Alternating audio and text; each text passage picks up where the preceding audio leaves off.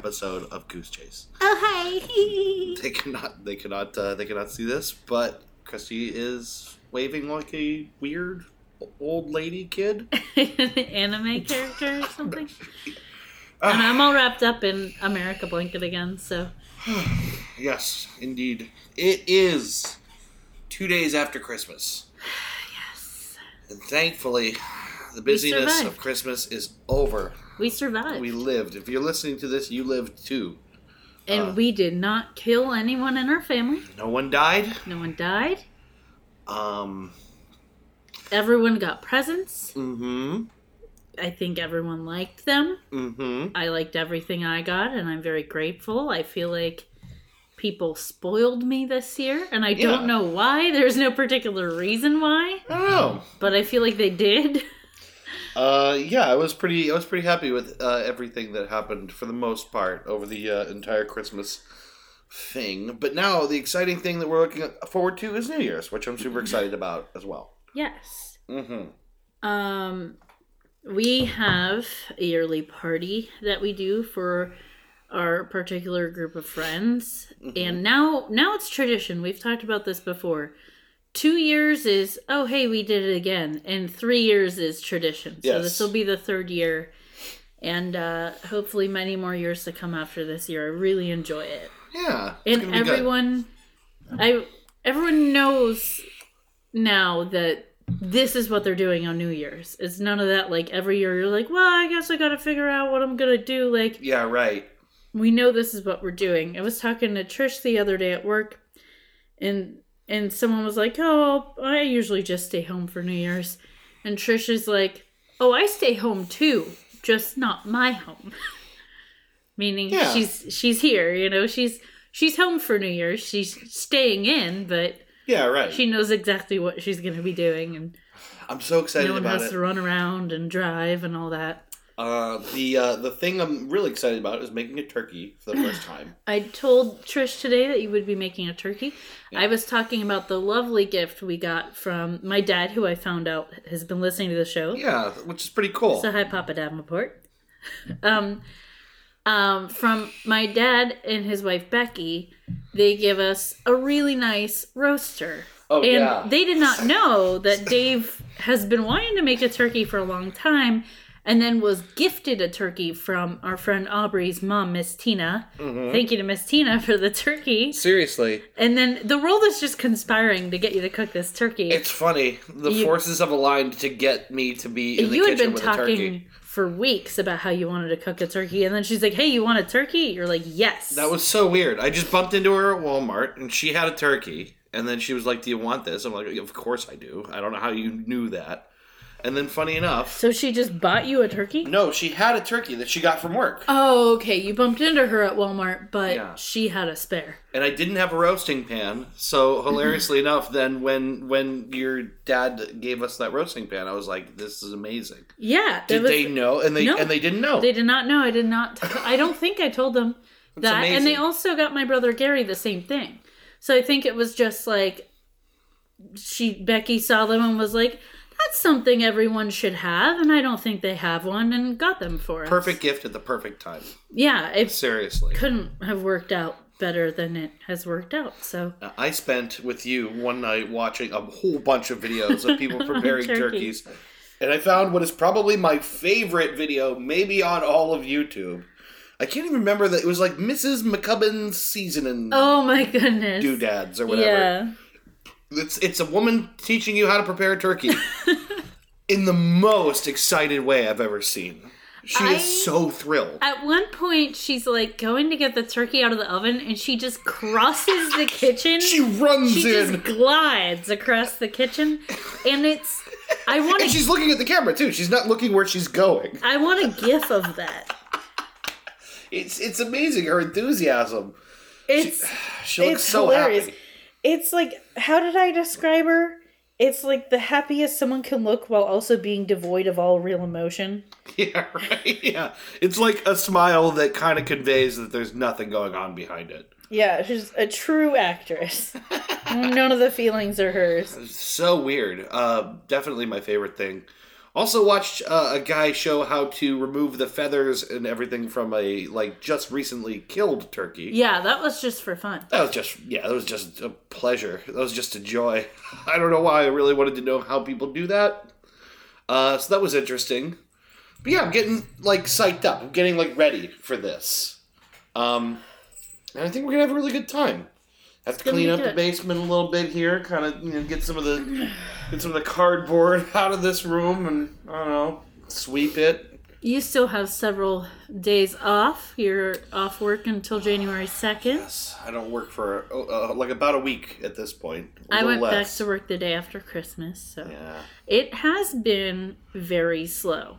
Yeah, I was expecting it to be busy because usually before the holidays, if people can't get their prescriptions, they start to freak out, and then as soon as the holiday's over, they come get their stuff. But I think because it's the end of the year and people's insurances are going to be switching, they've gotten all the medications they could get already, and they're just trying to hold out until the beginning of the year. So we're never dead. Right. We're always really busy. And so we've just been walking around. I've looked at my coworkers and gone, I'm bored. I don't know what to do. Bored is a good problem to have, and I would not complain. Yeah, it's just, it makes the day go so much longer, and I'm used to the day speeding by because I'm usually running around like a chicken with my head cut off. Yeah. But we are caught up on the things we need to be caught up on, and we've done some deep cleaning and organization and stuff. It's really good that we've gotten a jump on some things. It's just so not the norm for us. Right. I think the closest thing I've done to anything resembling work has just been to occasionally read an email. That has been all right. You want one of these? No, it was just worrying me because part of the 6-pack box was hanging off the table, and I was just ooh. The corner of the pack was hanging off the table. Yeah, it was making me nervous. So anyway, I guess that's really what's going on. It's there's not a lot of news to report on the personal front here. Any other specific gifts we want to talk about? Well, we could. I mean, I could tell our listeners here how overjoyed I was at my plate set that Christy gave me for Christmas. We're so old. I know. I was like an emotional mess. How happy I was to receive a nice 6-place set of dishes. You cried a little bit. I did, because I really, really wanted nice, clean white plates. I think that the effect as far as presentation, when you cook something, it looks so much better on a nice, clean white plate. I think the other part of it is, and this is the reason I wanted to get them for you, is that you had expressed frustration at just not having nice things that are yours. A lot of our stuff is still stuff other people have given us, hand-me-down stuff, and that's fine.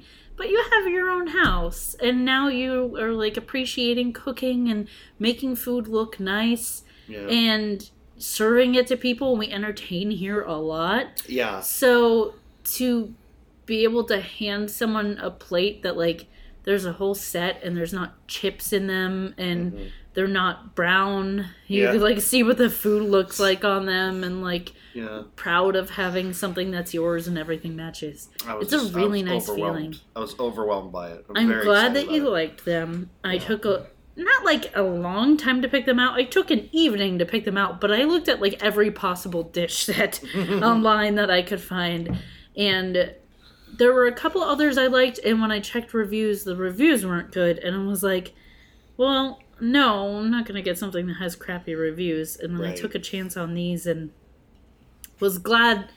I will say that they were packed genius level, the packing, the brand is Van Casso, I think, and from what I can tell, I can't even find too many products by them, maybe one other dish set. Yeah. But they're real high quality. Their packing is really on par.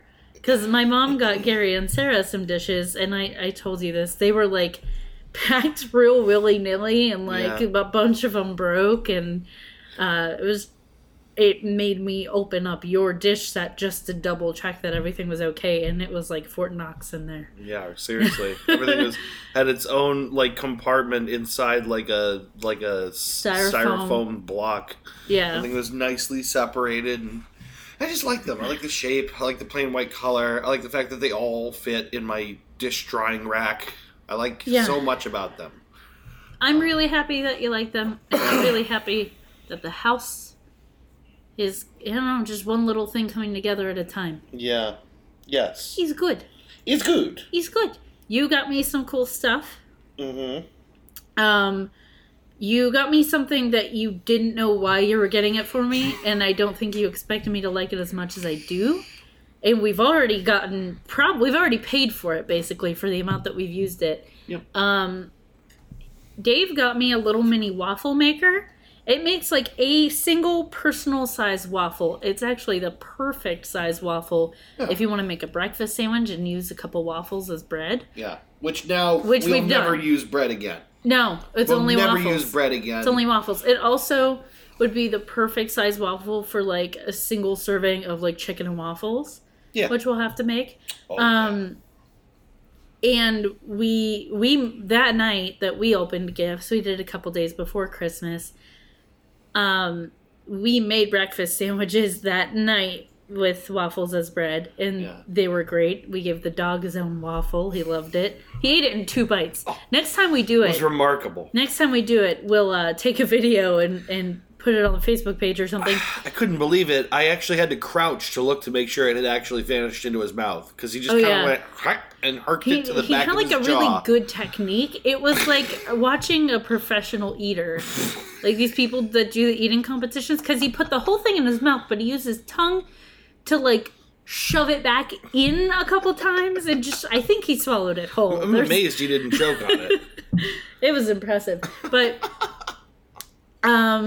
so we made them then, and then we had some leftover batter. We ate some the next day. Mm-hmm. And then we went over your mom's house on Christmas, and we were doing breakfast for dinner for Christmas dinner, which I really enjoyed, by the way. That was a really nice idea. I really liked that. I love breakfast for dinner, and I don't get to have it on the holiday, and it's like cool to get together with a group of people and just eat breakfast foods. Oh, yeah. Breakfast food is really like the kind of food that should be eaten all day long. And it's so easy to make. Like, it's not complicated, and just everyone can bring something, you know? Yeah. So that was a lot of fun. And we made to-order mini waffles. Yeah. So that was pretty cool. I've really enjoyed that gift. You got me a few books. Mm-hmm. One of them I'm not going to mention yet, because I'll talk about it in the middle segment. I'm going to reference it then. Okay. There was something else I was going to say. Oh, yeah. I found a subreddit I really like. I don't know why. I just felt like mentioning it. I spent a little bit of time on Reddit the last few days. I found a subreddit called Hold My Cosmo. I've never heard of this one. It's an offshoot of, like the Hold My Beer subreddit or stuff like that. Like basically like people, that you can imagine just before that they set their beer down and then do something ridiculous. You picture right before someone says, "Hold my beer," and then goes and does something insane. And Hold My Cosmo is all drunk girls falling over. Or like slipping or... Okay, it's amazing. It took me a second to catch up, because I thought it was referencing Cosmo as in Cosmo magazine. And I was like, why would someone need to hold their magazine for you? Just like, put it down. It's really Cosmo really the drink makes more sense. There was there was one in particular with a girl who's like already drunk, and she has a bottle of champagne, and she kind of like winks at the camera or something. I can't remember. Tips the bottle of champagne up right into her mouth, and then as she's setting it back down, it's exploding foam, and she just launches foam out of her face, and the bottle is overflowing. Oh my god. And she looks not pleased. Oh, jeez. There's another one of some white girl somewhere chugging an entire bottle of white wine. I could not believe what I was looking at. Oh, Jesus. Yeah, like over her head, just keeps going. Some white girl somewhere. Right. I don't know. Hold My Cosmo is a lot of fun. I'll have to check that out. That sounds good. We'll have to look at that. I was just, because of the word Cosmo, again, was reminded of something else. We have friends who got a dog in, like, the last year, I think, and they named him Cosmo, like Cosmo Kramer. Okay. And this is Adam and Brittany's brother and his girlfriend, Okay. Alex and Katie. Okay, I didn't know that. Really, really ridiculously cute dog. But for Christmas, Adam and Brittany teamed up and made a picture of Cosmo Kramer the dog dressed as Cosmo Kramer the character. That's sweet. I'll have to show you the picture. And it's amazing. They did such a good job. It looks great and it's hilarious. That's a pretty good idea. It's just, I can't get over it. They're two of the best people around. I love them so much. I decided I'm going to go see them in January. They're having a party. Mm-hmm. And I was like, you know what? I've got like 2 weeks of vacation time already saved up. And I earn it every time I work. Like, I'm just going to take a few days and go because I miss them so much. And I can't stop talking about how much I love them. So I'm going to go do a visit. That's nice. Yeah. Well, we're running into 17 minutes or so here. So why don't we do the news quiz? The news. Time for the news quiz. Our weird news quiz that involves 2 lies and 1 truth. You have to guess which of the following 3 news stories is the real story. Mm-hmm. I think I got a good one for you here. Is it pretty good? I think it's pretty good. All right. I don't know. All right. So, are you ready? Yes. All right. Item number 1. A Wisconsin man was scammed out of nearly $120,000 by a couple who sold him 50 bitcoins as an investment opportunity. The bitcoins were just novelty gold-plated coins worth around $20. Okay. Okay. Mm-hmm. He knows what's going on? Bitcoins aren't like actual coins. He believed bitcoins were real coins. Like this is a Bitcoin. Like you could show someone a Bitcoin. I'm just imagining them giving him like the chocolate coins. Okay, let's novelty gold-plated coins worth around $20. What's the next one? 2. As a holiday promotion, Pabst Brewery in Canada has released only in Quebec a 99 pack of Pabst Blue Ribbon for the 2017 Christmas season. 99 cans of Pabst in 1 pack. 99 bottles of Pabst in a pack. Well, I guess it's cans. 99 cans of Pabst. Take one out. I will wait. I'm done. Number 3. Diphallus Dude, the Reddit user with 2 penises that surprised the world 5 years ago, was unseated this week by Triphallus Guy, the site's first known user with 3 penises. Okay, a little recap? Little recap. Okay, number 1. Wisconsin man scammed out of nearly $120,000 by a couple who sold him 50 bitcoins as an investment opportunity. The bitcoins were just novelty gold-plated coins worth around $20. Number 2. As a holiday promotion, Pabst Brewery in Canada has released only in Quebec a 99 pack of Pabst Blue Ribbon for the 2017 Christmas season. Number 3. Diphallus Dude, the Reddit user with 2 penises, was unseated this week by Triphallus Guy, the site's first known user with 3 penises. Okay. I'm going to go with the Bitcoin one is true. Because I can believe that someone wouldn't really understand what Bitcoins were, but wants to get into Bitcoins. Nope. All right, what's the real one? I busted you. You broke my streak. I know, I'm sorry. That's okay. Is it Triphallus Guy? It is not the guy with 3 penises. Okay, good, because I really didn't want that to be real.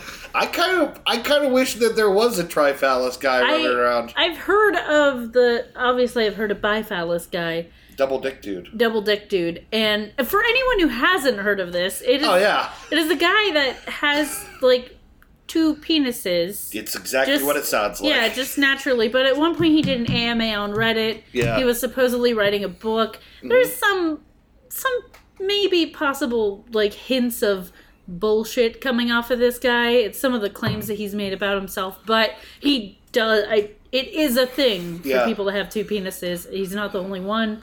Yeah. And I've never heard of anyone having three, not to say it's impossible. Right, but... if there's a guy with two, it seems like, well, maybe there's a guy with three out there. So the real one then is...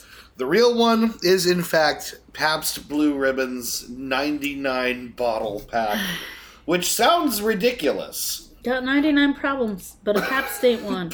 Pabst is absolutely not one. So you can't get them anywhere else. And I was actually disappointed in this, because if you could, I would definitely have one. But they're limited just to Quebec, and if you want to see what it looks like, it's ridiculous. Oh, I do. Because they also, they packaged it. How would you get it out to your car? I know. Is it in the shape of, like, a Christmas tree? It's not. It's in the shape of this enormous tube. It's like, well, not really a tube, but like a rectangular prism. It's just enormous. So, have a look at this stack of 99 can packs. You can see the top one there. It's like goes 3 by 33. That's insane. It's insane. Oh, it's so funny. Canada is losing their minds about it, obviously. I think I've got friends in Quebec. Oh, do you really? I might have some friends in Quebec. Oh, boy.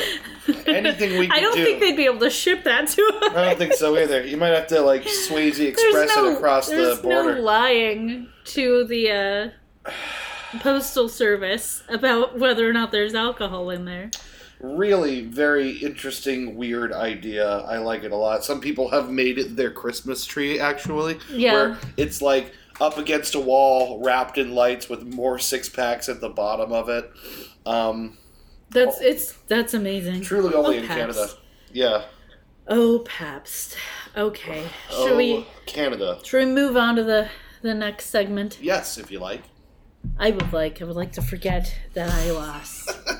Well, you didn't guess 3 penises, guys, so I think you actually picked the one that's most believable. Yeah.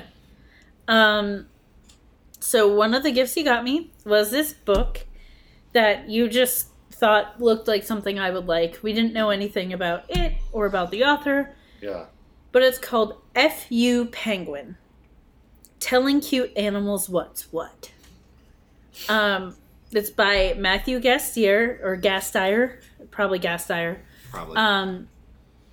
And we learned, after you made a comment about this sounding like it could be a blog, I looked on the back of the book and it says, praise for the blog.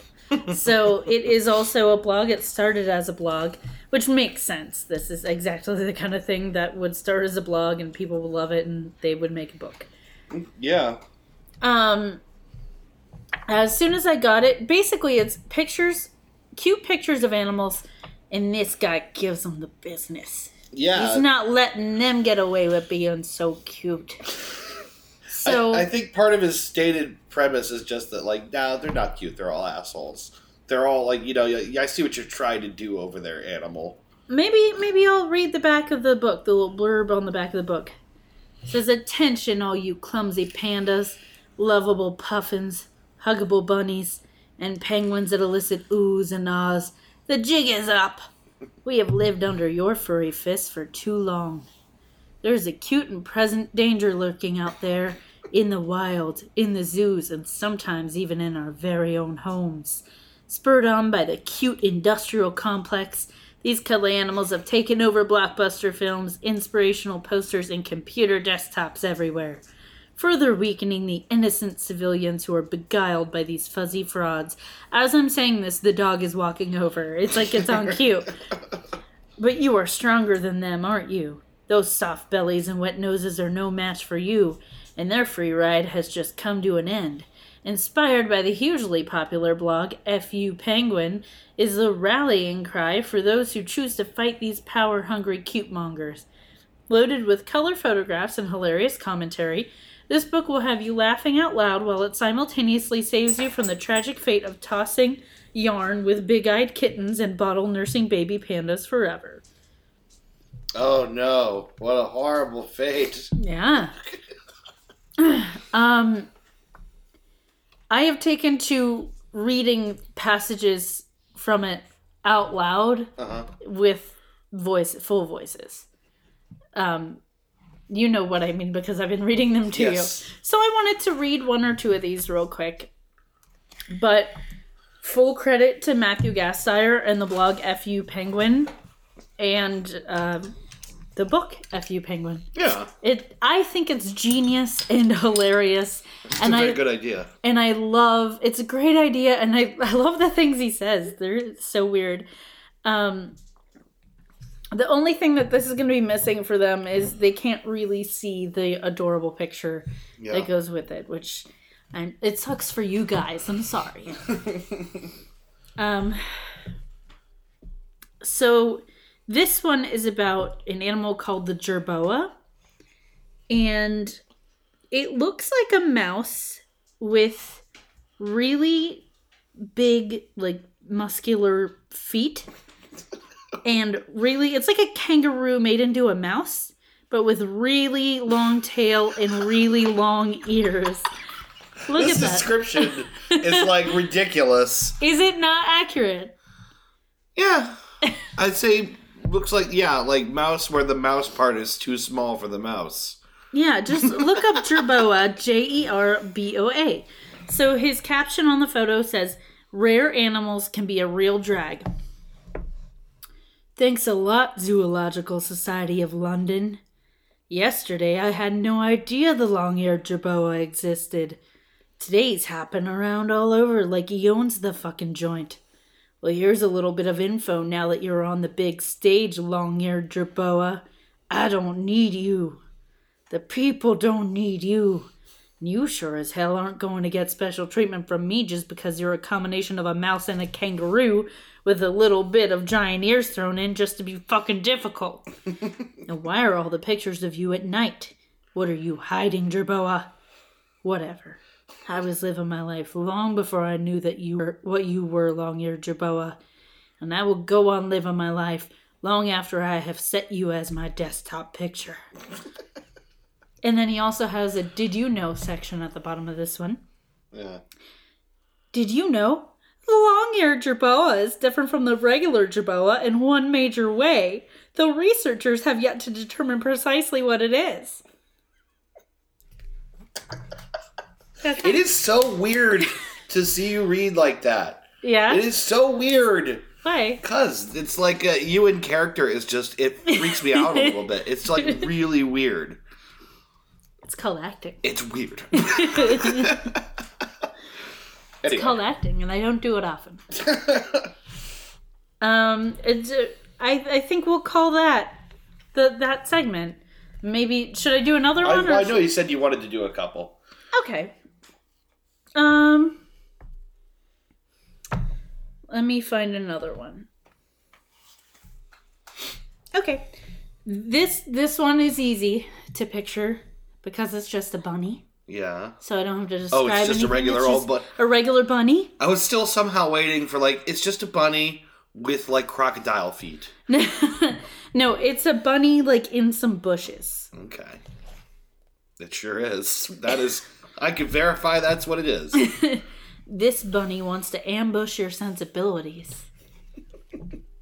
A teaching moment from FU Penguin. Bunny, what the hell do you think you're doing?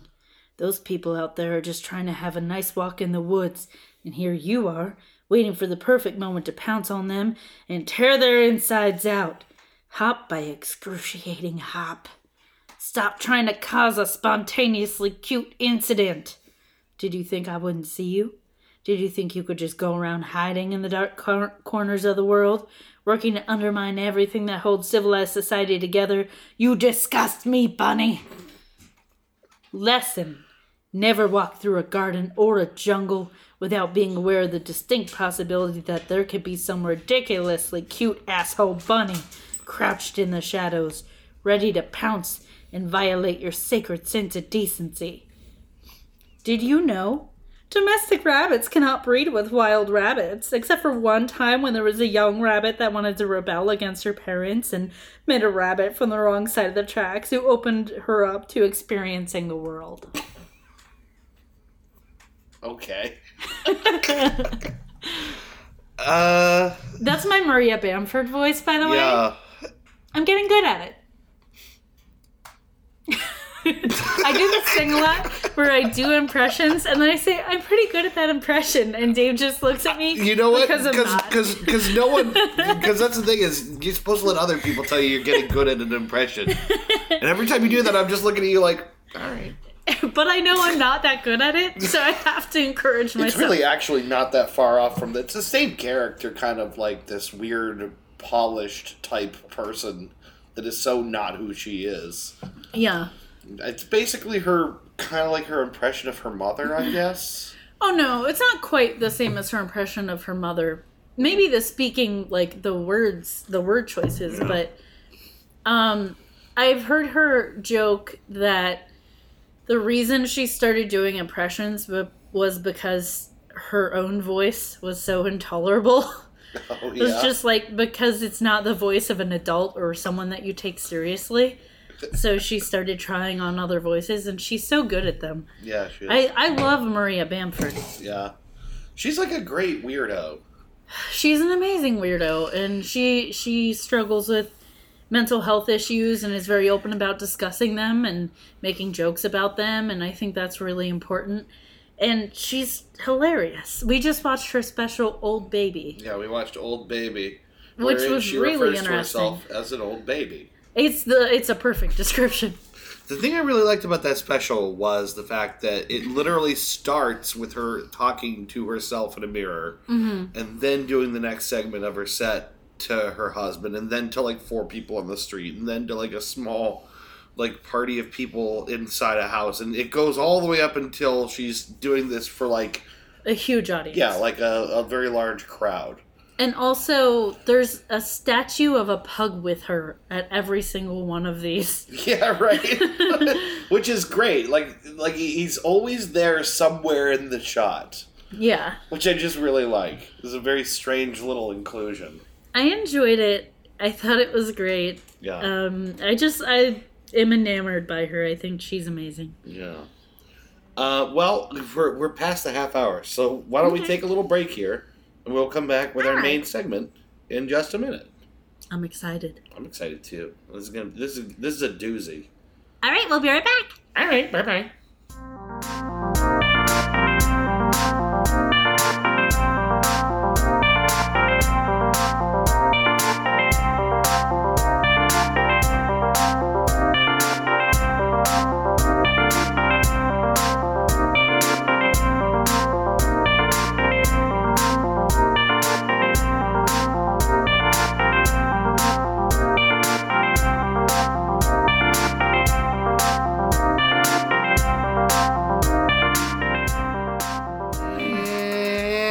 And we're back. And we're back. We're back. We're back. With our main segment. But we're back. But we are back. But we are back. We are, though. But, I mean, we are. I mean, yeah. Bye! So, do you want to introduce this week's topic? Yes. I'll say what it is and say what I know. Okay. So, this week's topic is the Landmark Forum. Mm-hmm. I've wanted to know more about it for a little while because I know a couple things. I know it's kind of like an MLM, like multi-level marketing, self-help class kind of thing, very similar to NXIVM. Mm-hmm. I knew that it had kind of culty vibes. It's definitely a little weird. Mm-hmm. I knew that Lululemon encourages their employees to take classes at the Landmark Forum. I did not know that. And I recently learned from a friend of mine in one of the groups that I'm in on Facebook, who is from Germany, mm-hmm. that this group has been classified as a cult already and banned from Germany. Okay. I think that's what she said. So shout out to her. Thank you for listening. So I think that's basically what I knew. And in one of the groups, someone mentioned a friend of theirs is trying to get them into Landmark Forum. And what should she do? And everyone in the comments was like, "It's a cult, run away." This is a My Favorite Murder like subgroup. Like, we're all fans of that podcast. And one of the things that Karen and Georgia have said, it was specifically about Scientology, but they said, you're in a cult. If you're in Scientology, you're in a cult. Call your dad. And so everyone was just like, hey, run away and probably call your dad just in case. Like, no. Yeah. And I mentioned in that thread that we have this podcast, and the person who posted also mentioned it, NXIVM, and I said we just did an episode on NXIVM, and we will be doing an episode on this. Yeah. So I'll let them know that this episode is up once we post it, but I'm really excited to learn more, because that's all I know. I know it's creepy. I know it's kind of self-helpy. Yes. I know they do classes, but that's about it. Well, yeah, and a lot of the things about it that I'm about to tell you will probably sound very familiar to you. Because, and this is one of the things I noted when I started researching, is we're starting to get like a decent sample size of like weird groups that promise to like revolutionize your life in exchange for a fee, right? And so like this, I'm hoping that people who are listening to this are starting to see a pattern or some red flags. How people rope you into things like this, and how easy it is for it to become kind of insidious. Yeah, exactly. How easy it is to get you in the hooks. Yeah. And I'm going to save until actually almost all the way to the end to actually talk about what really happens in one of these meetings. But let me just start by saying the Landmark Forum, or, I guess really it's Landmark's Forum course that they call the Landmark Forum. So Landmark is a sort of a self-help group focused around the technology of communication and ways to actualize and create the life you want. Oh, actualize. Yes, you know what I mean? Mm-hmm. Make it, make it real. You need to actualize your actualizations. Right, actually. They claim to, these seminars and sell materials that guide people through how to improve their lives with some very specific methodology. They focus a lot on your perception and your thought, and how our realities are not necessarily congruent with or our personal realities are not necessarily congruent with the objective world. Do you know what I'm saying? Mm-hmm. They say that getting used to the fact that what we think is not necessarily reality is like the first step in breaking through to like a new life and a better version of you. And some of this, I will say, right at the outset, some of this concept makes a lot of sense to me. Yeah, I was going to say, that's not necessarily a bad thing to be aware of. Like, the way you see things isn't necessarily the objective truth. Right. And if this weren't creepy, I mean, that would be good advice to, like, consider all sides of a story and understand that you might see things one way, but not everyone is going to see it from your perspective. And it doesn't mean that, you're wrong for seeing it that way. Right. It just means that everyone has different things influencing how they feel about a situation. The stories we tell ourselves and the way we see the world impact our well-being and the way we make decisions and all that. So I think it is good to shape your worldview in such a way that, helps us emotionally and make better decisions and all that. Not much to disagree with there. But it's all in how they conduct these things and what they specifically do, where, what could be a good base, a good starting point, gets very muddy. Yeah. So I want to talk about the history. Mm-hmm. Were you going to say something? I was going to say there's a reason this stuff appeals to people. If there weren't a nugget of something good, or, then they wouldn't get off the ground. They wouldn't, have built up what they've built up. Yeah. So there's going to be, and the same thing with NXIVM, there's going to be a kernel of, like, something that anyone can look at and go, oh, okay, yeah, like, no, that makes sense, that resonates with me, whatever. It's like a good premise, you know what I mean? Yeah, just because there's one good thing they say or a few good principles doesn't mean they're not taking advantage of people. Right, exactly. The thing about Landmark Forum, they've been around a while. Landmark. They were established in January 1991 as Landmark and offered a training program that they call the Forum. There's more history to it, which I'll get into in a bit. The Forum was designed as a 4-day course, which is now reduced to 3 days and a follow-up evening session. The intellectual property rights to the Forum were purchased from Werner Erhard and Associates, which was basically shuttered afterward. The father of the program is a man named Werner Erhard, who has been a very busy man for a long time.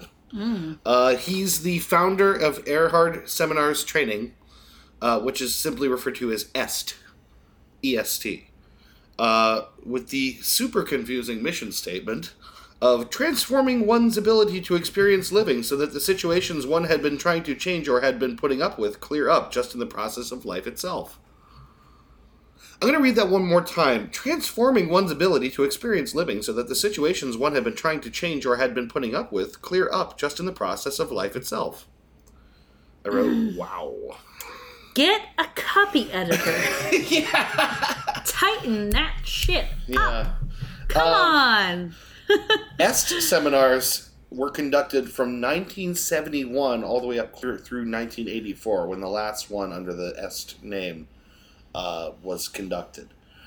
And then, I mean, people just got tired of repeating the mission statement. That's not exactly their mission statement, but it is what they claim to do, and it's like, you've got to find a better way to say that. You've got to find a better way to say that.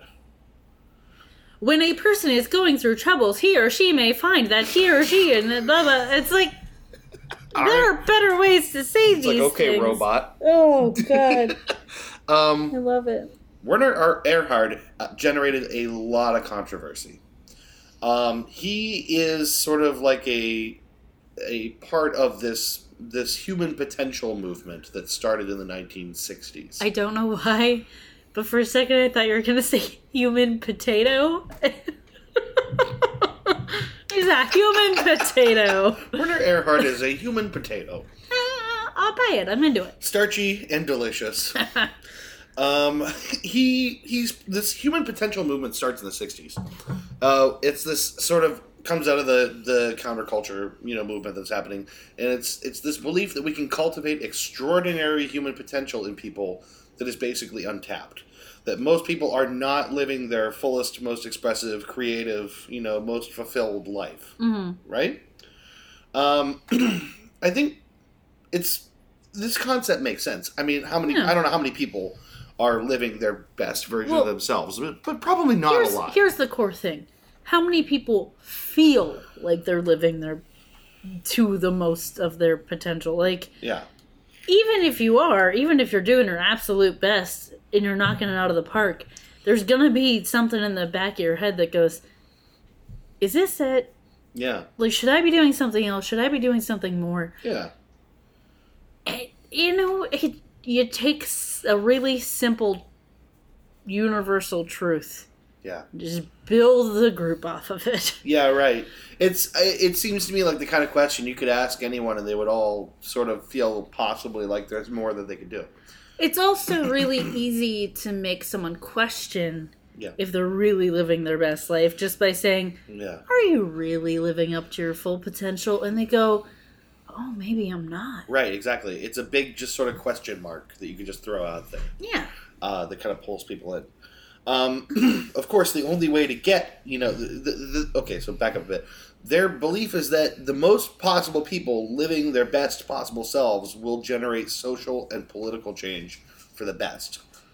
This is the idea, the grand idea of all of this is that if all of us are completely, tapped to our fullest potential, great things can happen for humanity. Which... It kind of reminds me of Scientology a little bit. The idea that, like, if everyone is clear, you have special powers and you could save the world, and you can only do it if you're clear. And yeah. I'm gonna knock my soda over one of these. I'm motioned wildly. You guys can't see this, but I just am always gesturing out of control. God, I've spilt so many beers this way. Not even Italian. But yeah, no. I think that conceptually kind of makes sense. Like more people doing their most is like kind of good for overall world progress. I get that. You mean if more people are trying harder, more shit will get done? I know, right? Like it's sort of like it's like a very obvious. And they get a free Oreo. And they get a free Oreo. No, it's like a very basic, kind of undisputable thing. It's not like any kind of wisdom. It's just. It's like a transparently self-evident statement, but of course the problem is the only way to get people to this point is that you have to have education of people and training and an awakening of people, and that's what moves this from being sort of just a philosophical movement to something that you can market and sell and profit on, right? And that's where Werner Erhard comes in. So I wrote, what was EST? Because let's talk about this. This is before the landmark, right? This is before all that happens. EST seminars sound, in short, completely insane. It was a 2-weekend-long workshop. They would have around 200 people and would attempt to identify their recurrent patterns and problems through Socratic interrogation, like long-form questioning of a subject. Okay, that's really Scientology-ish. Yes, it is. Sessions would go from 9 a.m. to midnight or later. Oh. There would only be a single meal break. They would take your wristwatch away. They wouldn't let you take notes. They wouldn't let you speak unless spoken to. And they wouldn't let you leave to go to the bathroom. You're breaking a person down at this point. The theory was that it would prevent people from escaping the experience and keep them focused and really drive them to confront things they didn't want to confront.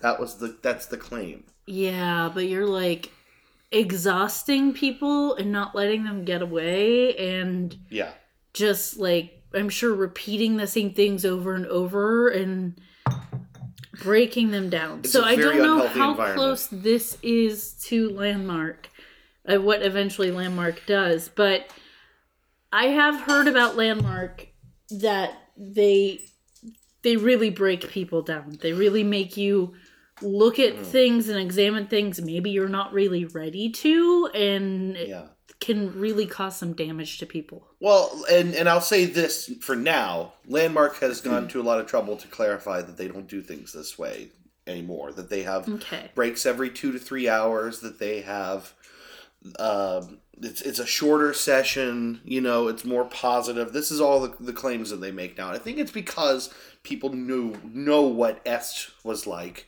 Yeah. And Landmark is attempting to distance themselves from that. But yeah, EST was crazy. It was intense, and predictably it got the label of cult from a lot of people. Yeah. For very good reasons. But it was also really popular. That's just really scary. Yeah. It's very scary. It'd be a horrible experience. I would never, ever volunteer to do something like that. You would die. You would die. If I knew that was how they did things. Yeah. I could never do something like that. I would break. I would absolutely break. Yeah, and the thing is, they weren't really clear about this with people either. Ugh. Right? I'm also, I mentioned this before, I'm a pretty empathetic person. I will, soak up other people's emotions. Just imagining being in a room of other people confronting their worst possible shit all at one time and there's no escape. I would probably actually lose my mind. Yeah. No, I think I would too. I would probably suffer a psychotic break, and I'm not making light of that. Yeah. I actually would. Yeah, I think that would be too much for me. Yeah, I think so too. And I'm sure there were people that it was too much for. It's a very intense thing to subject someone to. Yeah, I think and here's the thing. It was in fact very popular. A lot of famous people in particular did it.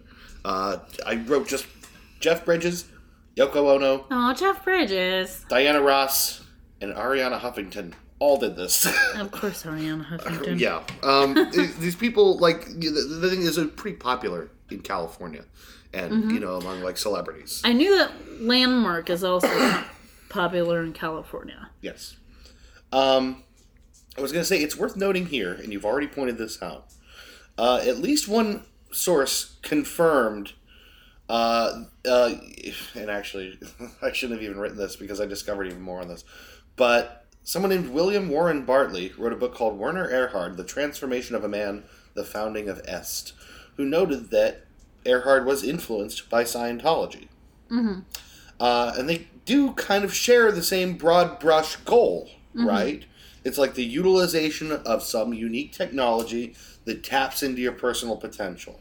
And we noted the same kind of thing with NXIVM, too. Same with NXIVM. I think it's probably fair to say there's many organizations that employ some version of this. And it's important to point out that it makes sense because Scientology is based off of Dianetics, and that was originally a self-help book, a self-help tool. Yeah. It was very much one of these things until L. Ron Hubbard messed some stuff up financially and had to distance himself from Dianetics and rebranded as Scientology. But yeah, right.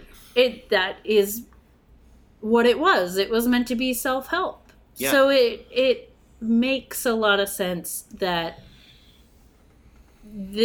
that got off the ground and a lot of people use similar ideas for this kind of self-helpy thing. And there's a natural sort of religious connection with these things that I feel like on some level religion is like self-help, isn't it? I mean, ultimately it can be a form of self-help. A lot of people use it that way. Ultimately, I think that's what pulls a lot of people in. Is people want to be a better person, or they want to know the right things. Or people want rules, and people want to feel like they're part of something. Yeah. I feel like so many people, myself included, go through life like wanting a group, wanting a family. Yeah, I have a family. I have a great family, but you want a sense of community. Yeah. And groups like this can really provide that, at least at first. Yeah, I think so. I think it's like people feel like they're embraced. Especially because a lot of these groups love bomb the crap out of you. Right. So you walk in the door and they go, "You're awesome, you're amazing. You know you're not embracing your full potential, but imagine how great you're going to be once you do, and we're going to help you do that, and it's going to be great." Yeah. And then once you're in the door, they're like, "You're a piece of shit, and everything wrong in your life is your fault. And I mean, we're going to help you fix that, but you are going to have to give us a lot of money." Man, you are just hitting every nail on the head. That's how these things work. Yes, it is. And I'm about to get a little juicier with this.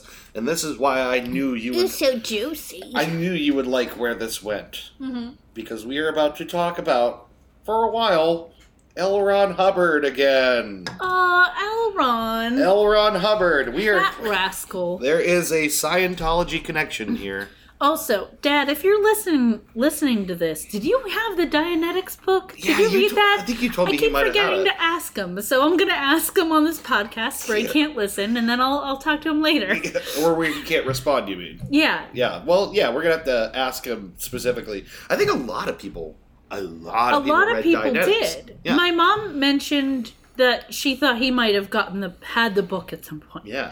It was pretty popular. Yeah, it was. And, I think a thing that I have, and my brothers have too, is this sense of curiosity and wanting to know things and learn things. Yeah, and seekers. Yeah, we're seekers. And we get that in large part from our dad. So I wouldn't be surprised if he had been given the book or saw the book or...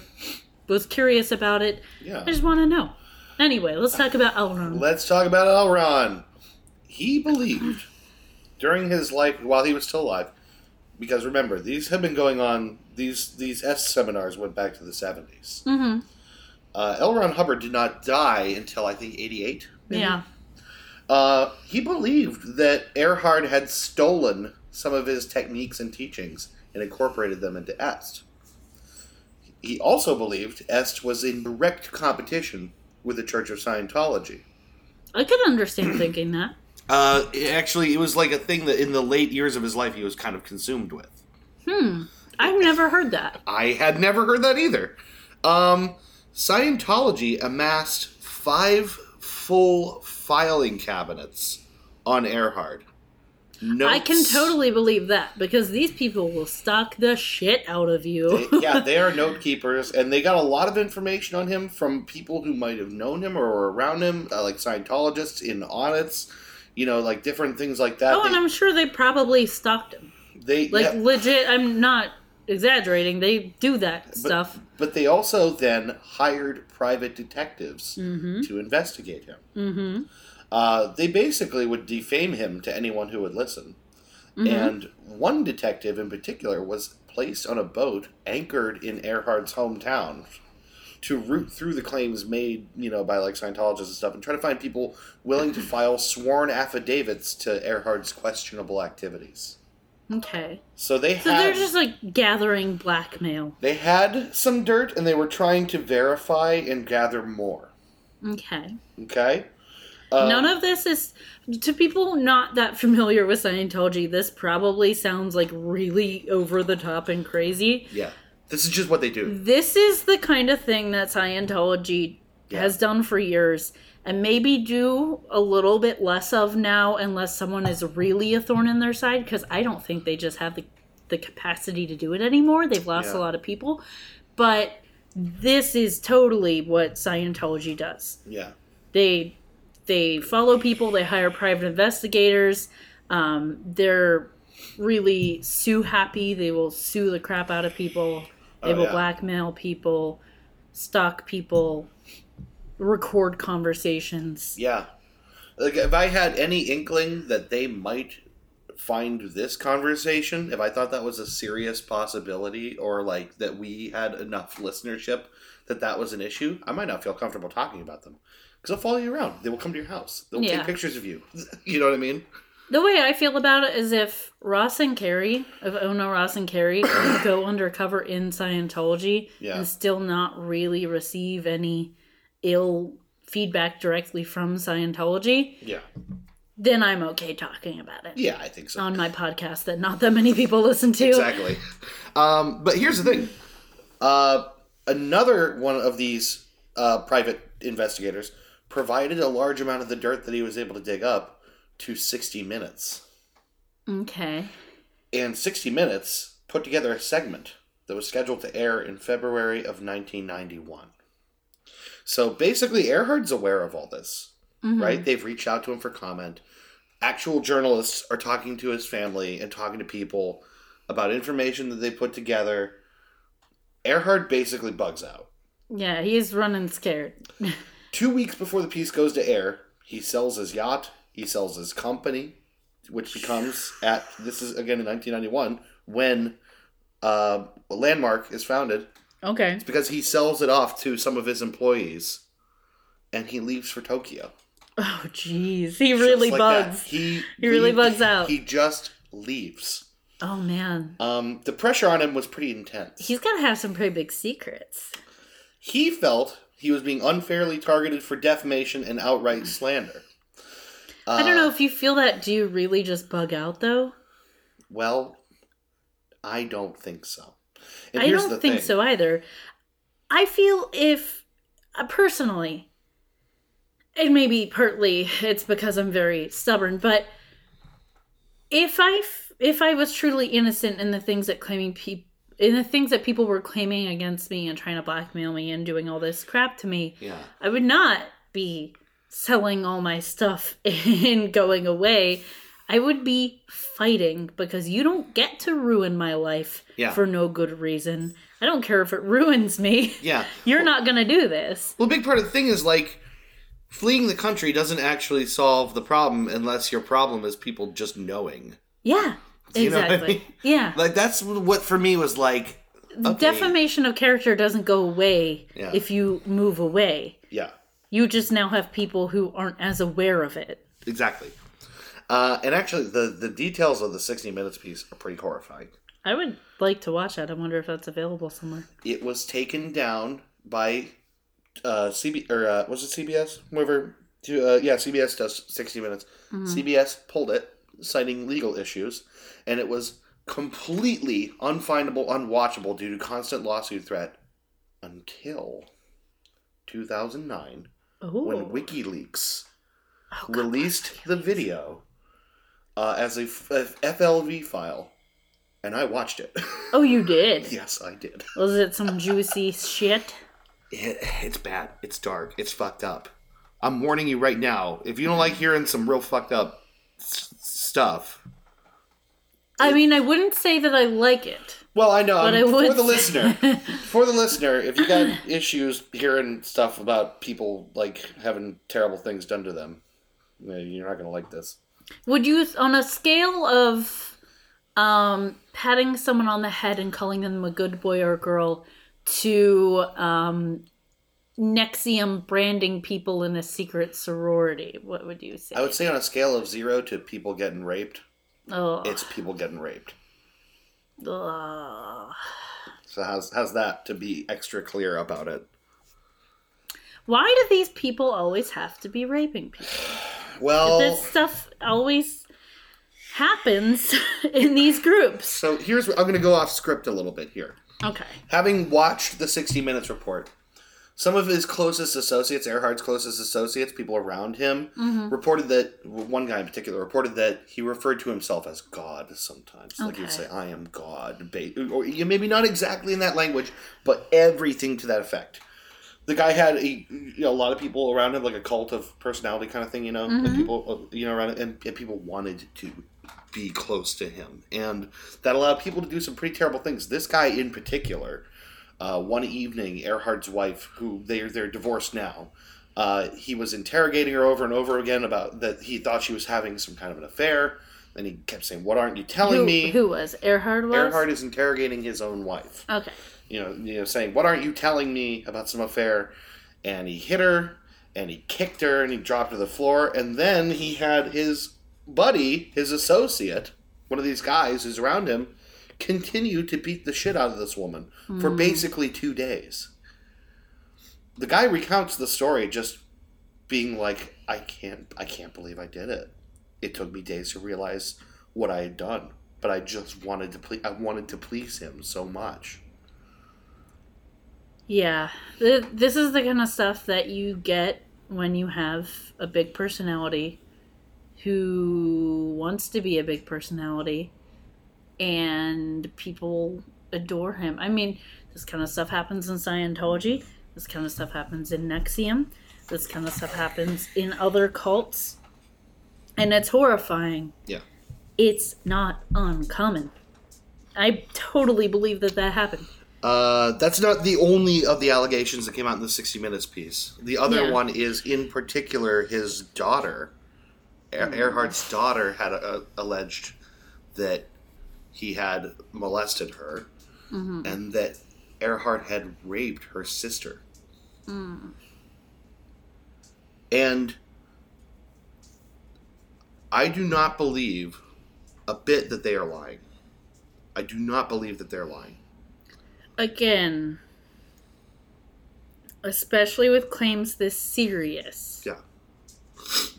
If there weren't truths to them, you fight this kind of thing. Because this isn't just like anyone saying this, it's your family. Yeah. Well, here's where this goes, right? Shortly thereafter, after CBS is threatened by his lawyers, and after the video is pulled, his daughter steps back her statements. And she says that she had provided exaggerated details because she had been promised a lucrative book deal by a journalist that was working on the story. And that she also sued him, by the way, at the same time. I don't know. Exaggerated details of... Yeah, what's the unexaggerated version then? Right. Exaggerated details of someone being raped is still someone being raped. Like, where does the exaggeration start? It's either outright lies. Yes, I agree. Or it's still something really bad. I think that is her version of, this is true, but I can't say that. And I've been pressured to walk it back, but I'm not going to walk it all the way back. Exactly. So I'm not going to walk it all the way back. I'm going to say I exaggerated and leave it at that. It's like a scrap of dignity. Yeah. It's the tiniest scrap of dignity saying, well, something happened, but I'm not going to talk about what it is. Yeah. And that's really sad to me. It's not to say that there aren't occasions where people lie about this kind of thing or can be persuaded to lie about this kind of thing. But when there are several similar claims from several different parties, and all the details of the everything allegations all lines add up. They all add up. The thing that's actually fishier is the retraction. Yeah. The thing is, he's still fighting about this. He's still, when the WikiLeaks video dropped, and boingboing.com, which is just a news site, I guess, I don't know, I found they had published a story about the piece, about the WikiLeaks release. And then Earhart's lawyers had sent them an advisory legal notice just saying, all of this has been recanted, and the video was pulled because CBS, they use journalistic integrity to walk back claims that they couldn't prove, but that's not what CBS said. Yeah. That's not. It's only Earhart that is continuing to maintain that the video was pulled because, the producers of 60 Minutes felt they couldn't verify the claims. He's the only one saying that. Happened. Right. Yeah. The video was pulled because they were being threatened with legal ramifications. Yes. They still stand by what the video was. Yeah. So... And I feel like 60 Minutes is a usually, pretty thoroughly vetted program. I don't think they really put too much on 60 Minutes without really researching it. If it was really that sketchy, they wouldn't have aired it in the first place. If they had any confusion, if they had open gaps here... Well, especially because of the kinds of claims they were making, it's a news organization. Say what you will about any media organization, but for the most part, they're not going to do a 60-minute segment on someone and claim that they've raped family members and molested family members and beat the crap out of family members and had other people beat the crap out of their family members. Yeah. It's asking for a lawsuit if it's not true. And the thing is, even in the case that it wasn't true, all they had to do was be 100% certain that the daughters were comfortable making this statement, that they didn't coerce it out of them, that they could verify that they could show that. Yeah. That's all they needed to do. And presumably did, but the legal threats caused it to be pulled, and it wasn't available for... What would that be? 17 years? That's crazy. Right. So, anyways, he eventually withdrew his own lawsuit against all of those entities due to the fact that he would have had the legal obligation to prove that they acted with malice in order for his lawsuit to go forward, his defamation suit. Mm-hmm. He actually pulled the lawsuit, and he mailed all the interested parties $100 checks to cover their filing fees, which is weird, right? Yeah. He had caught the attention of the IRS in this process, who had a tax fraud suit, but they were found to be in error, and he won $200,000 in damages from the IRS. Oh, geez. Fascinatingly. So yeah, I already talked about all those other things I'd written down about the actual segment itself. I will note that it really kind of seemed like nobody actually wanted to be there. Yeah. If this was all pulled out of thin air, they were doing a very good job of hiding their enthusiasm for their mission because nobody looked like they wanted to be there. Yeah. The one daughter mentioned in particular that her mother, who's the woman who was beaten, in this scenario, is not legally allowed to discuss any of it. So she couldn't be on 60 Minutes because as part of the divorce settlement from Warner, she was barred from an NDA. Yeah, she's not allowed to talk about any of that. But the daughter was able to say she's glad this is coming out because she can't say anything about it. Horrible, right? Yeah. Horrifying. I just felt like out of all that, those are not the demands of a man with nothing to hide. And I think that it speaks very strongly to the likelihood that this is all true.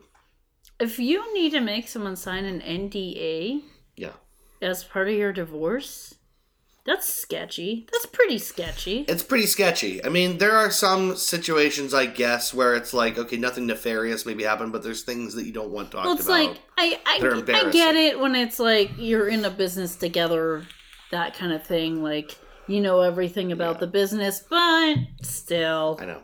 It's weird. It's weird, and it makes me think everything that was alleged in the first place was absolutely true. But it's also like, how about this crazy arc of like the Scientologists are the ones that tip the whole thing off? Like, yeah, let's not forget that the Scientologists were like stalking him and coming up with all this information. Yeah. It just so happened that I'm sure it's not the only time, but because they do this a lot, you're bound to strike gold a couple times.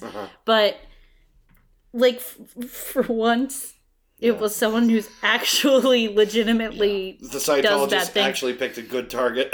I'm not sure if you know this about Scientology, but whenever someone like leaves Scientology, they make a website about them that's all about like the horrible things that person has done. Oh, really? I forget what they call those like websites. Once they declare you fair game or whatever. Yeah, but it'll be like Leah Remini is probably on them. .scientology.com or whatever. Like they make a little page and then they talk about all the horrible things. Yeah, like all your personal she shit. has done.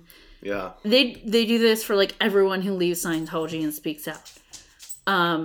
And a lot of times claims they make are false and absolutely not true. They'll make up stuff if they have to. So, or exaggerate things if they have to. So it's really funny to me that they actually kind of hit upon something that seems like there's validity to it. Right.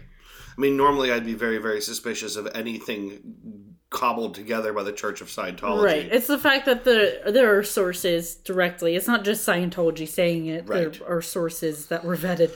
So, let's talk briefly about the aftermath of all this. He continued to consult with Landmark for years after he had sold and created this, they sold it all off to them. Mm-hmm. There were times where he wasn't paid the royalties that he was promised in the contract.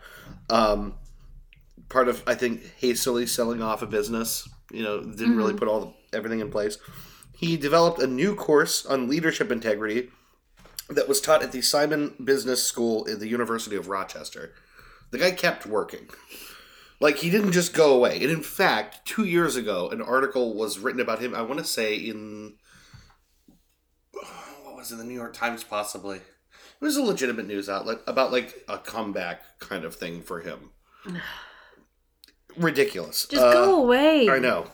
He continues doing this. He's still developing programs for Landmark. Apparently 130,000 people a year by their numbers, and you know how this stuff can be, like, ridiculous and inflated.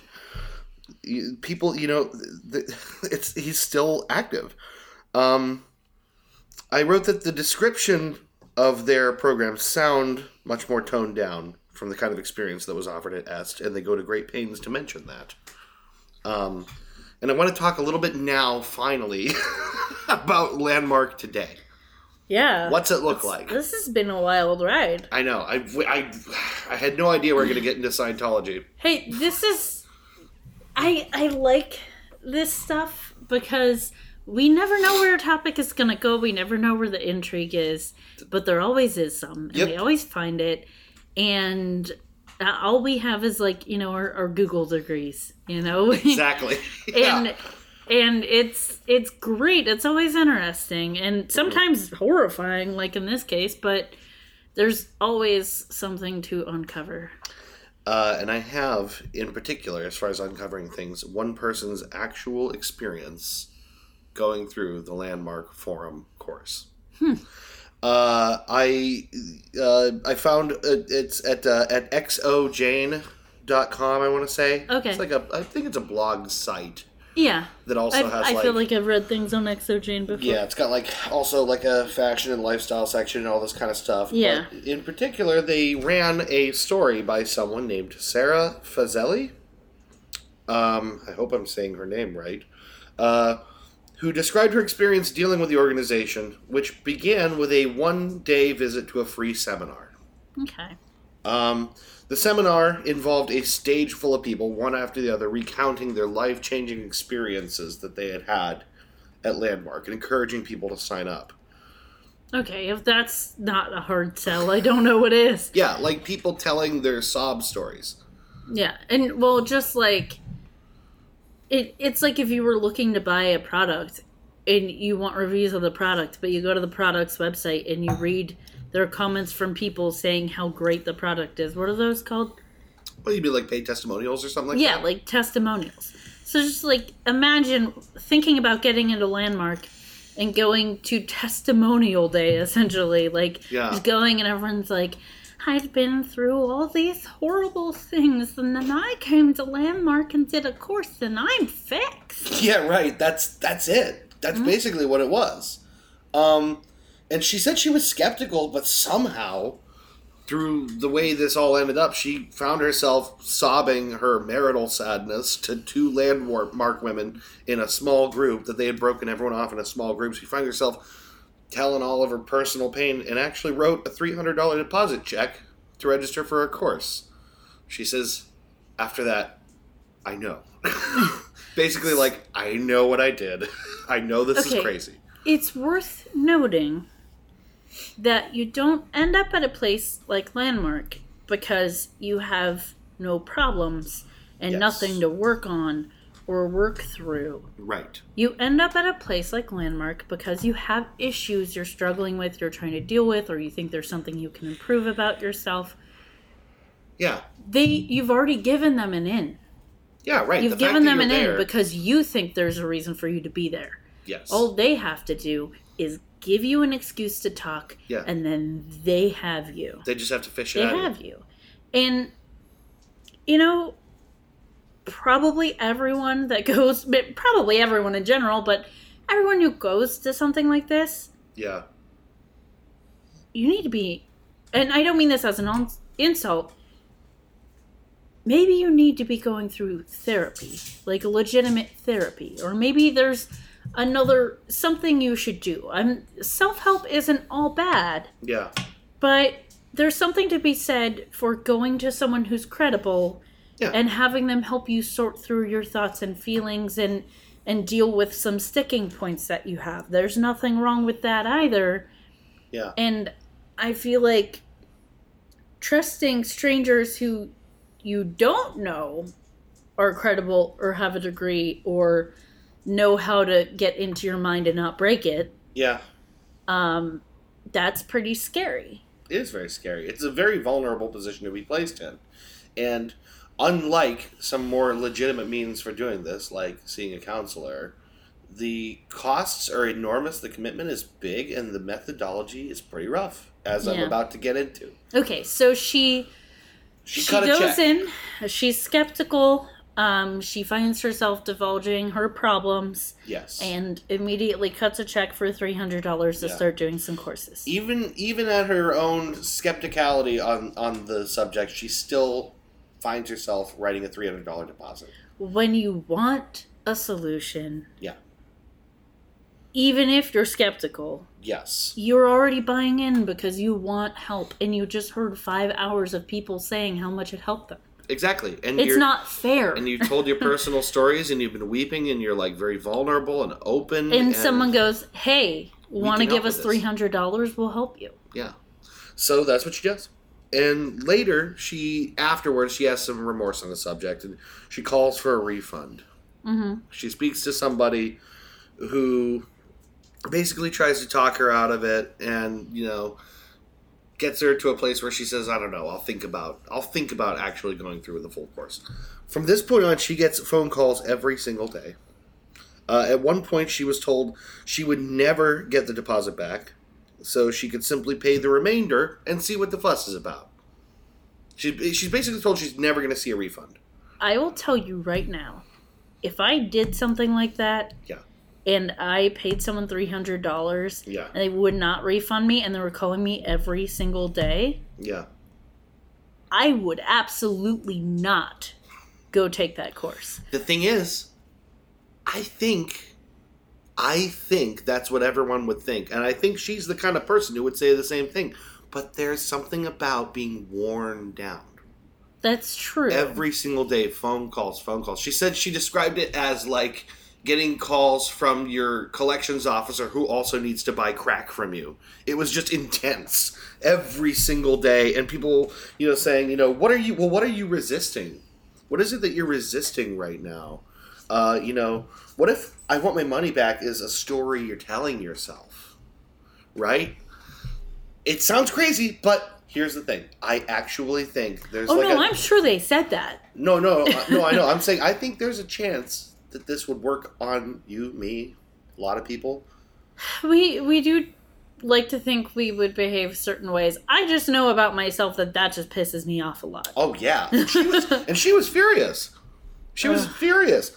But after having been exhausted and frustrated, she begrudgingly cut... she said, I'm going to pay the remaining $200. Right? At this point, they told her, since she had deposited so long ago, they couldn't honor the deposit. She'd have to make another one, and the cost of the course had gone up. This is where you and I break off from this woman. She still did it. She wrote another deposit. I'd be like, you're telling me that you just hassled me every fucking day because I gave you $300 and you're telling me I'm going to lose my deposit, so I might as well pay the rest and take the courses. So I finally do what you asked me to do, and I lost my deposit anyway? Yes. Fuck that noise. I know. At that point, I'm out of there. Out. I don't know why or how she still did this. So. I was with her until that.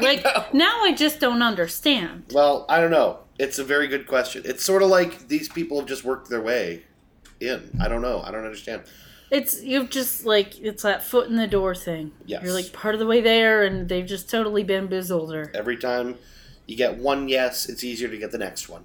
Oh, I hate these people so much. So, she goes to the presentation, the seminar. Mm-hmm.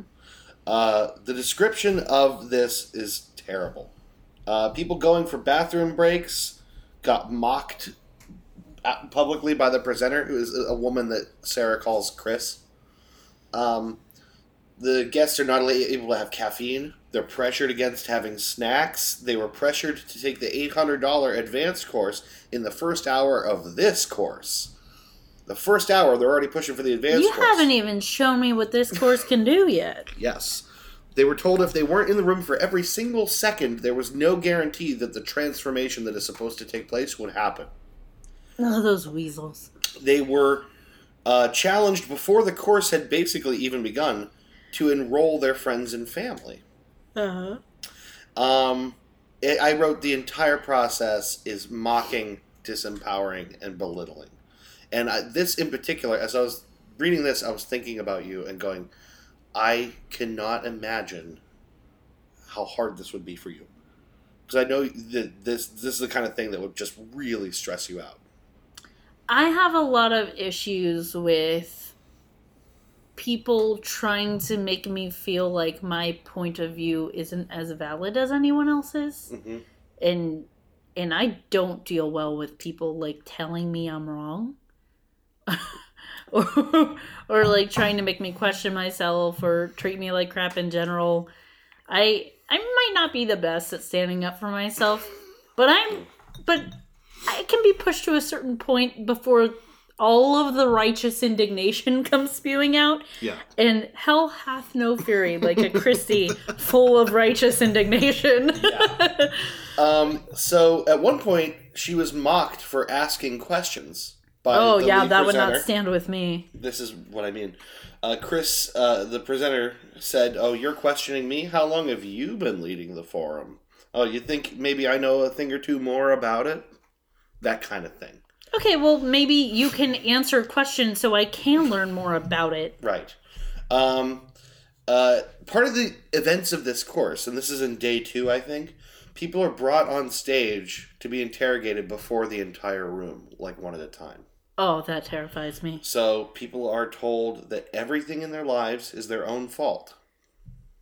Something you said earlier, and my eyes kind of lit up a bit. Sarah, on stage, was told by Chris that her own rape was her own fault.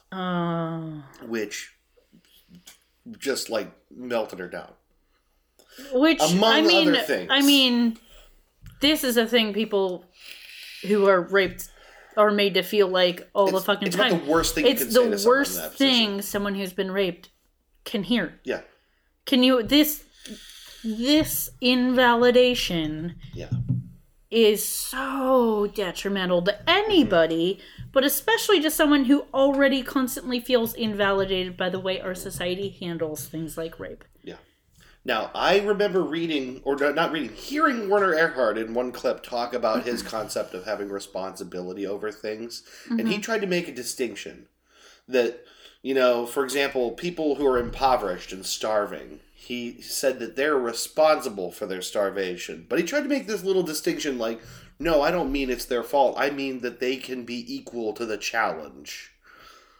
I don't think there's much of a distinction there. I think it's just a semantic little waving of a flag. I don't think it actually is a distinction. I feel like sometimes we have to admit that there are challenges that pulling yourself up by your bootstraps can't surmount.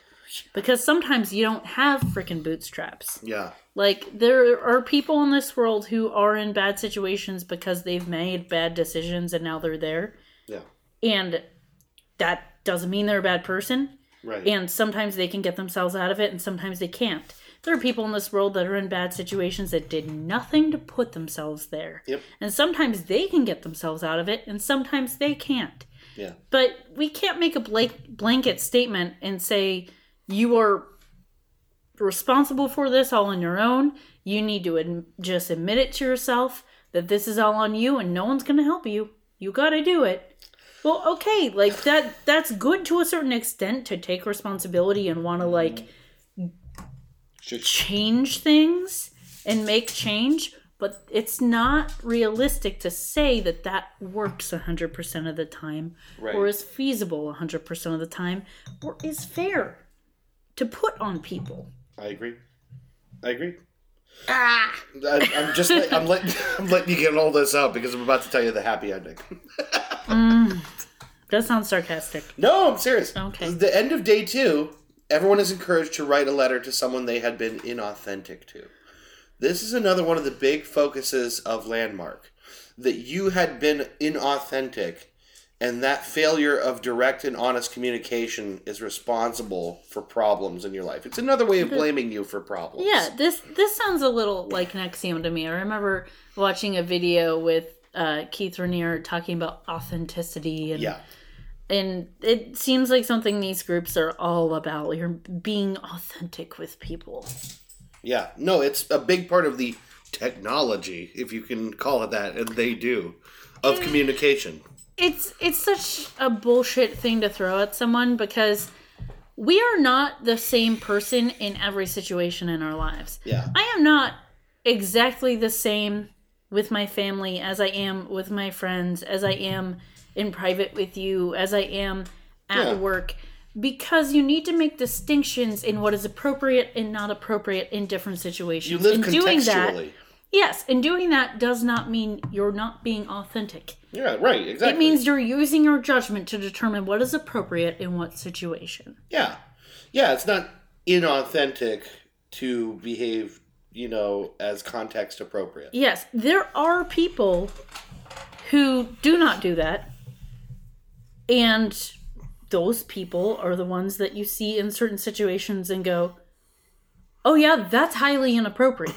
Yeah, right, exactly. And they don't know how to not do that. How to, dial that shit back. But that doesn't... I'm not, being rude to those people, but, no, but for real. Not everyone is just the same person in every situation. It's bullshit to say it's inauthentic, but it's smart if you're trying to make people feel like they're doing something wrong and trying to get them to own up to everything in their life and say it's all their fault and take responsibility, because everyone can think of a situation where they have not been 100% truthful or they've acted in one way with someone that they wouldn't have acted with someone else. So let's move forward. Okay. I'm getting so angry. I'm sorry. I know. I'm bogging the process down. I'm just letting you have this. Because I know talking about this is just I always want to do these topics, but I get so mad. So I'm sorry, guys. No, it's this. I think this is good for us to talk about because you know what? It's my own little therapy session. There's a non-zero chance that someone we know or someone listening someone connected to us in some way will end up asking themselves, should I go to Landmark? You're in a cult, call your dad. Yeah, right. To quote My Favorite Murder. Yeah. The answer is no. Don't go. So anyway, the next day, she is given her opportunity to go on stage to read her letter to the person she was inauthentic to. Okay. And she wrote a letter to herself. Oh. She started it, Dear Sarah, I realize now I have been inauthentic with you. When I first heard about Landmark Forum, I had this terrible feeling in the pit of my stomach, an instinct, a sense of dread. I ignored my inner voice. I let myself look past all the unethical business practices, the high-pressure sales tactics, the abusive, emotional manipulation, and it is at this point that people begin yelling. The presenter is yelling to shut her microphone off. People are buzzing around the back room and trying to talk over her. One person literally rips the microphone cord out of the wall, and Chris, the lead presenter, physically tries to drag her off the stage. And people are shouting and booing, and some people are gasping, and Chris is asking, what do you want? Do you want a refund? And she says, hell yes! And is booed again by a room full of people. And is taken to the back of the room, where she is met with support by a few people who had told her essentially that she had said what they were thinking. And she was basically escorted out because she was creating a racket, which is apparently Landmark language for something like being a suppressive person. Yeah. That racketing is just making a bunch of noise and chaos because of confusion, whatever. And I never found out if she got her refund because she never said. And that's the end of her experience. Sarah, you badass. I am super proud of Sarah, a person I don't know. A person I do not know. Oh, that makes me so happy. Her name is Sarah Fazeli. She is a writer over at XO Jane, and I highly recommend reading it for yourself because I left out some details. That makes me want to cry a little bit. Yes. That's so good for you. That's why That's really why I wanted to tell that story. Yeah, good for you for getting on a stage. Yes. And just letting them have it. Letting a room full of people know exactly what's on your mind. And good for the people who were like, yeah, me too. That's what I was thinking too. Yeah. So, we're running a little long here. I want to come around to conclusions out of all of this. Landmark has tried very hard to soften their image. It has troubles with its founder, previous accusations of cult-like behavior, scandals, audits, all the baggage that it has, and that has forced it to present itself as explicitly soft, right? Mm-hmm. They say things like there's a break every 2 to 3 hours, and there's a meal, and they try to make it very clear that they're not what they used to be. But as of the time of that story, which was only 2012, told by Sarah Fazeli, it does not sound to me like Landmark has changed at all. From what I've heard from other people, the biggest thing I've heard is, don't go. They break you down. Yes. They break you down. And from your description of what she went through, yeah, that's exactly what they do. Other people have noted that Werner Erhard helped popularize this idea that the end justifies the means as far as the self-help seminars go. And that self-help and actualization is worth exhausting people and challenging people and even possibly creating an abusive environment to get people there. And I don't think that the end, in fact, does justify the means, as is evidenced by multitudinous other ways that people approach self-help that don't require you to spend hundreds of dollars, be publicly humiliated, or be brainwashed. And not to mention, they use a blanket technique for everyone who walks in the door. They use the same thing for everyone. There's no vetting of personalities. There's no... Yes. Going, oh, well, this might not work for you. Oh, you have a history of PTSD. This kind of environment might be really bad for you. Maybe this isn't something that you should do. Nope, everyone who walks in the door it's gonna work for them. And that is highly irresponsible, at the least, and incredibly dangerous and abusive. I agree with that sentiment that people can react to this differently, right? And I think that there have been people who came out of these things with a renewed sense of purpose and drive and did something. Like Chuck Palahniuk famously wrote Fight Club coming out fresh off of a Landmark session. That incredibly well-balanced novel. I don't... the thing is, that was what came out of that. That was the next thing that was the novel that got him on the map. So I think people respond to this stuff very differently than, each other, that there's a lot of reactions. But I think that the fundamental question of whether that's justifiable, whether the end justifies the means, I think it's a worthwhile question, and one they do not really seem to be very concerned with. And here's a thing. You can come out of something like that and do something great right after, or do something great after it. It doesn't even matter when in the timeline you do something great. Groups like this will claim it as their success. Yeah. And just because something good happened to you afterwards, doesn't mean that it's because of the organization. It doesn't mean it's because of what happened to you there. It's like people who are religious, like giving God all the credit for their successes. I understand that people believe that, and I understand wanting to do that, but it makes me really mad as someone who isn't religious, and doesn't believe in God. It makes me mad because I'm like, no, but you did that. Like, you did something really good. It's funny because you keep kind of getting to my point right before I do. I think we're thinking about this in a very similar way. But that thing is an important question, is how much they get credit for, right? Mm-hmm. I think that the Landmark courses and their emphasis on breaking you down to build you back up, first of all, they're not unique. They're incredibly popular. And in the instances that they do something for people, they produce zealots, right? Mm-hmm. Which is how they grow. They make people who can't shut up about it. And I wrote, they're far from the only way to improve oneself, and arguably not massively effective. The truth is that what really gets us on the path to self-improvement is the desire to do so already. Mm-hmm. Attending a Landmark session is probably an indicator of an already begun process of self-help and not the cause. Yes. So the fact that you've come out of this thing better has as much to do with the fact that you wanted to as what they did to you while you were there. Yeah. I wrote, it sounds horrifying to be a part of. I cannot caution people enough against buying what they are selling. Yes. So, to that person in the group who posted about whether or not they should go to Landmark, it's a resounding no. That would be a resounding no. Yeah. So, the situation was basically someone she had not been in touch with for a while. She started to get back in touch with. Yeah. And this person and I think another person that, like their mom or something, had both gotten into Landmark and were trying to push the original poster into getting into it.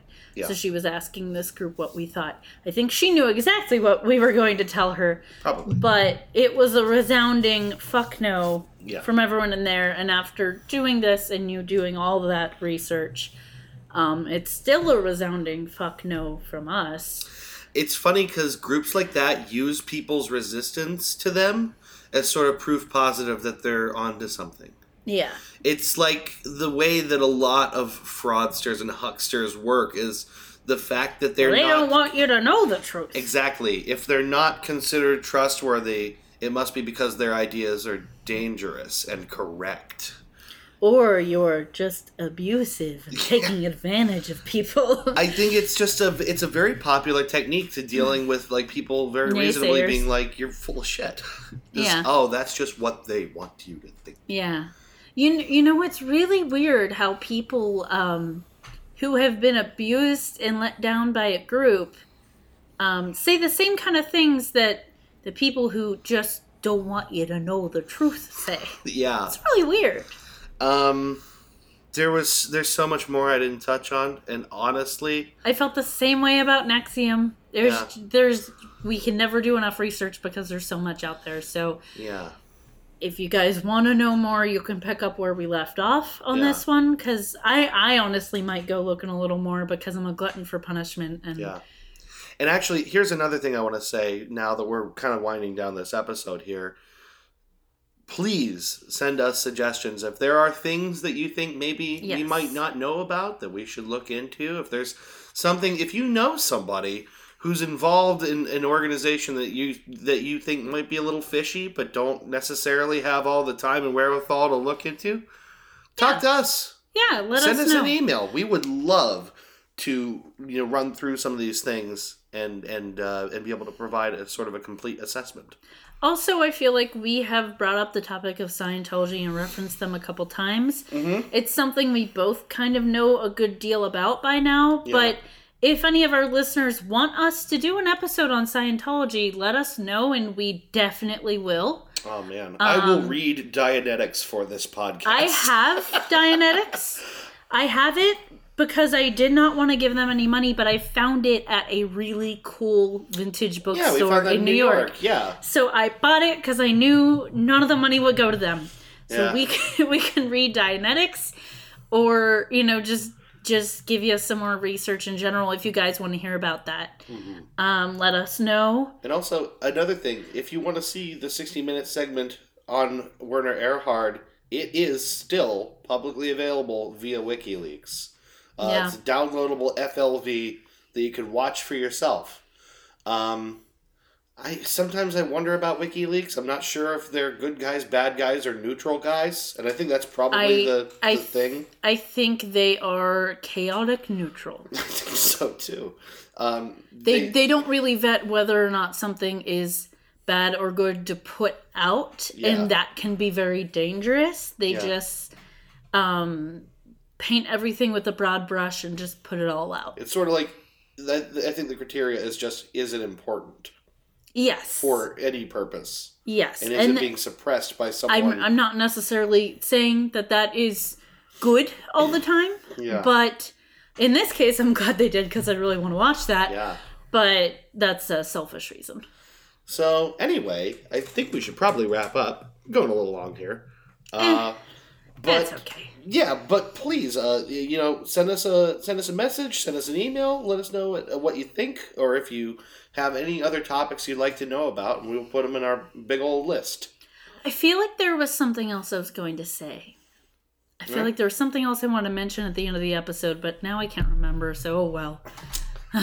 No, I had two things in my head I wanted to mention. One was a Scientology thing, because we just keep talking about it. Yeah, right.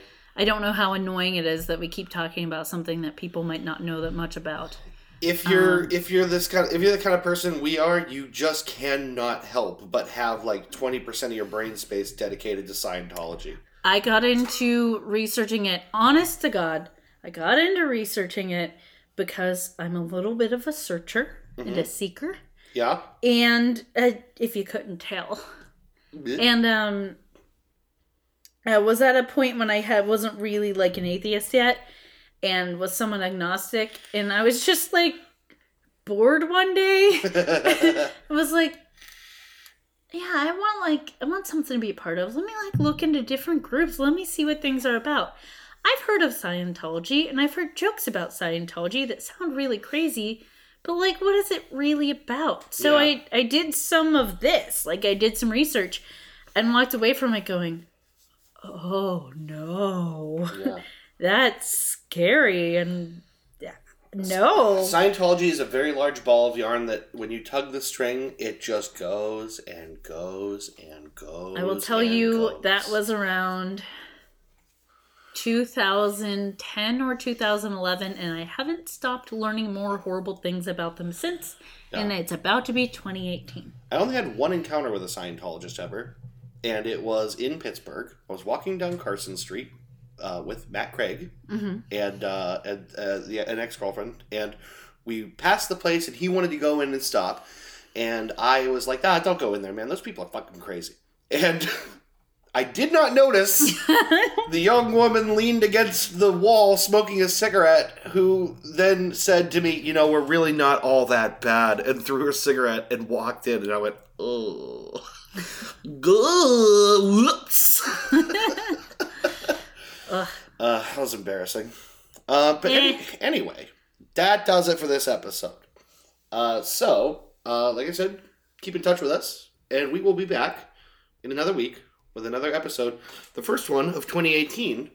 Yeah. Yeah, right. Get your last minute suggestions in for the first episode of the year. Yeah. Because usually Dave gives me the topic for the next episode after his episode, but right.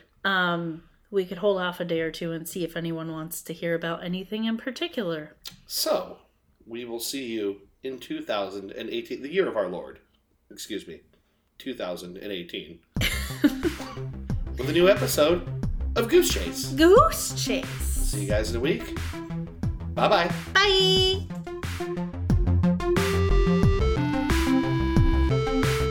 You've been listening to Goose Chase.